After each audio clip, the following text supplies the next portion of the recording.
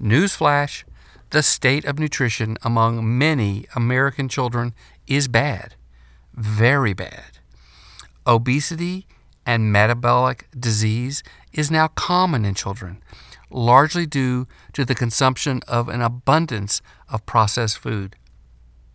And by the way, being obese, having hypertension, or elevated blood sugar during childhood imparts a good chance of that child having long-term health consequences, as you are about to see in today's Pedcast. So stay tuned to find out why you should avoid feeding your children processed foods.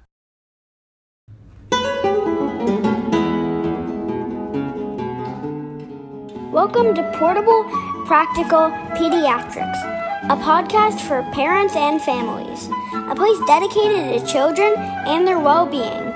And now, direct from Studio 1E in Charlotte, North Carolina, here's your host, Dr. Paul Smolin.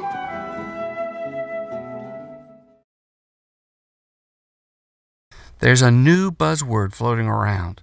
You might have heard it: ultra-processed foods.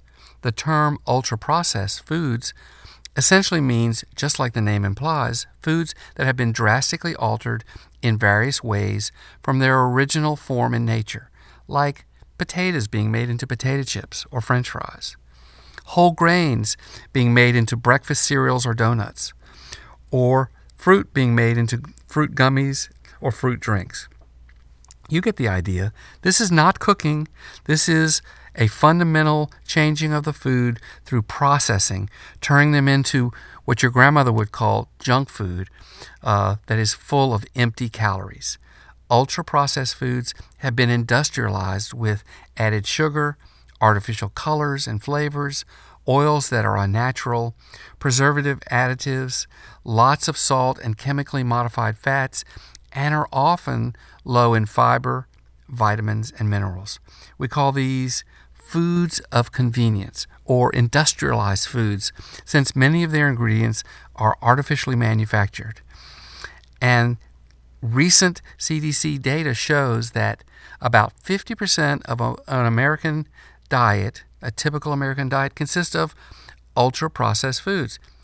That is a crazy amount that we know can't be good for children, especially their little hearts. What is the evidence that processed food is harmful to your children? Well, according to emerging science, there are direct negative health effects of ultra-processed foods on a child's long-term heart health in particular. I'm sorry to say that might be your child if they eat a lot of fast food or convenience foods. But how can this be, you ask? Well, we know that bad heart health can begin in infancy and childhood. The cascade towards heart disease is a slow, insidious process that can begin very early in life due to various factors, one of which is obesity. But what is the link between obesity and ultra-processed foods, you ask? Well, the link comes from recent evidence pointing to the fact that when adults, and probably children as well, even though they weren't studied, are given a diet of ultra-processed food versus a diet of whole food, the participants consistently ate more calories and gained weight from the ultra-processed foods. Conclusion: processed food is more satisfying than whole food, and given a choice, we eat more of it. This is just common sense. And what is particularly scary is additional research showing that a diet of ultra-processed food has been correlated with a thickening of the heart muscle in young children, possibly your children. Thickened biceps is usually a sign of good health, but thick heart muscle is definitely not a sign of health. We should not be seeing this kind of thickening in the hearts of our children. That's adult stuff.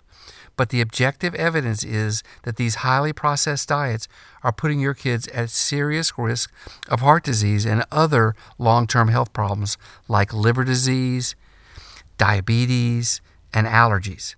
The conclusion of many who study this issue is that children who are consuming a large amount of ultra-processed foods like packaged cookies, sodas, chips, and fast foods are getting too many calories and too few nutrients, leading them towards being both malnourished and overweight at the same time. That's an amazing combination. So what can you do to ensure that your children's diets are healthy? I hope I've convinced you that we have more than enough evidence that a diet rich in ultra-processed food is harmful for your children. Of this, I think there is no doubt. But our grandmothers could have told us that without any NIH grant money being spent. Whoa, they should be running things, shouldn't they? And if I've made you feel bad about living in America, you shouldn't. The obesity and acceleration of heart and degenerative diseases is being seen all over the world, where wealth has allowed the convenience of processed foods to be consumed by children. Now for the important stuff, the actions you can take to ensure good health in your children as they age. Action number 1, you should minimize providing sugar to your children. Now this is a tough one, since sugar comes in so many shapes and sizes, from sweetened cereals, which are often falsely marketed as healthy, to pasta sauces, to sweetened drinks, to Americans' unhealthy habit of celebrating all positive events in children's lives with sugar-laden foods. Consider minimizing how much sugar your children consume by reading labels, cooking more at home, and coming up with non-sugary ways of celebrating achievement. Action number 2, resist the convenience of buying fast food meals, convenience snack foods, and foods marketed towards your kids. As we just saw, buying these on a regular basis can have devastating effects on your child's health. I know this one is particularly hard considering the fact that so many ultra-processed foods are directly marketed to your kids via television programming, and that children are hardwired to prefer processed foods that are low in nutrients and fiber. Your children are likely to put up a fight if their comfort foods are being minimized. Resist the urge to give in. This is the best thing you can do for their long-term health. Remember this Doxmo Pearl. You're the parent, so act like one.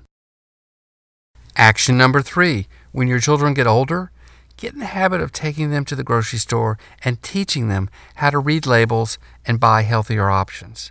This may seem a little strange, but it won't be too long until they're making all their own food choices and decisions, and they need to be ready to make them wisely. Action number 4. Teach your children how to cook. This is a very positive way to minimize some of the damage of convenience food consumption. Hand them a wooden spoon and get them stirring. Teach them the joy of turning whole fresh foods into a delicious meal and the satisfaction of preparing it yourself. Kids love to be involved and experience a sense of accomplishment from contributing to the family meal. It doesn't need to be fancy. Make sure it's whole and nutritious, however. Action number 5. Consider planting a garden. This can be a very rewarding experience for everyone. If you have the energy, try planting a garden and letting your children help grow some of their own food. Everyone in the family will benefit from this experience, including your bank account. And finally, action number 6. Set a good example for your children. This one is probably the most important of all. Your children mimic your behavior, and when you make good food choices, you are likely to steer your kids towards healthy eating. Yes, by setting a good example for them to follow. Actions speak volumes to children. Remember, they're watching.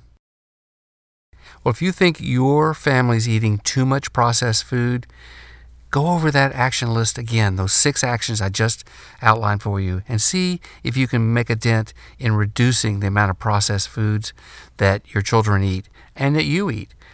I'm sure that by doing so, you'll improve your and your children's long-term heart health. Well, that's it for today. I hope this Pedcast helped provide you with knowledge of why limiting processed food in your children's diet is so important. I also hope I was able to give you some inspiration and practical tools. This is Doxmo, hoping it's no great feat to ensure that your children get the right foods to eat. Until next time.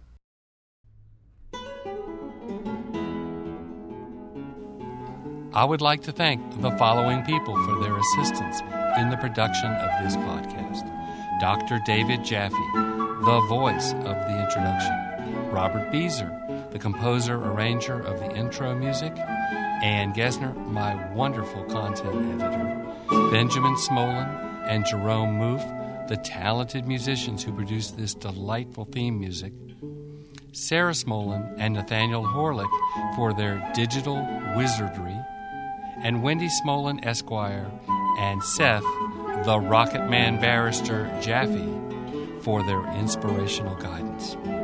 Thanks, guys. By listening to this Pedcast, you agree to all of the terms and conditions found at the docsmo.com website. This docsmo.com Pedcast is informational only. Dr. Smolin does not diagnose, treat, or offer specific medical advice for your child. For specific medical advice regarding your child, consult his or her healthcare provider.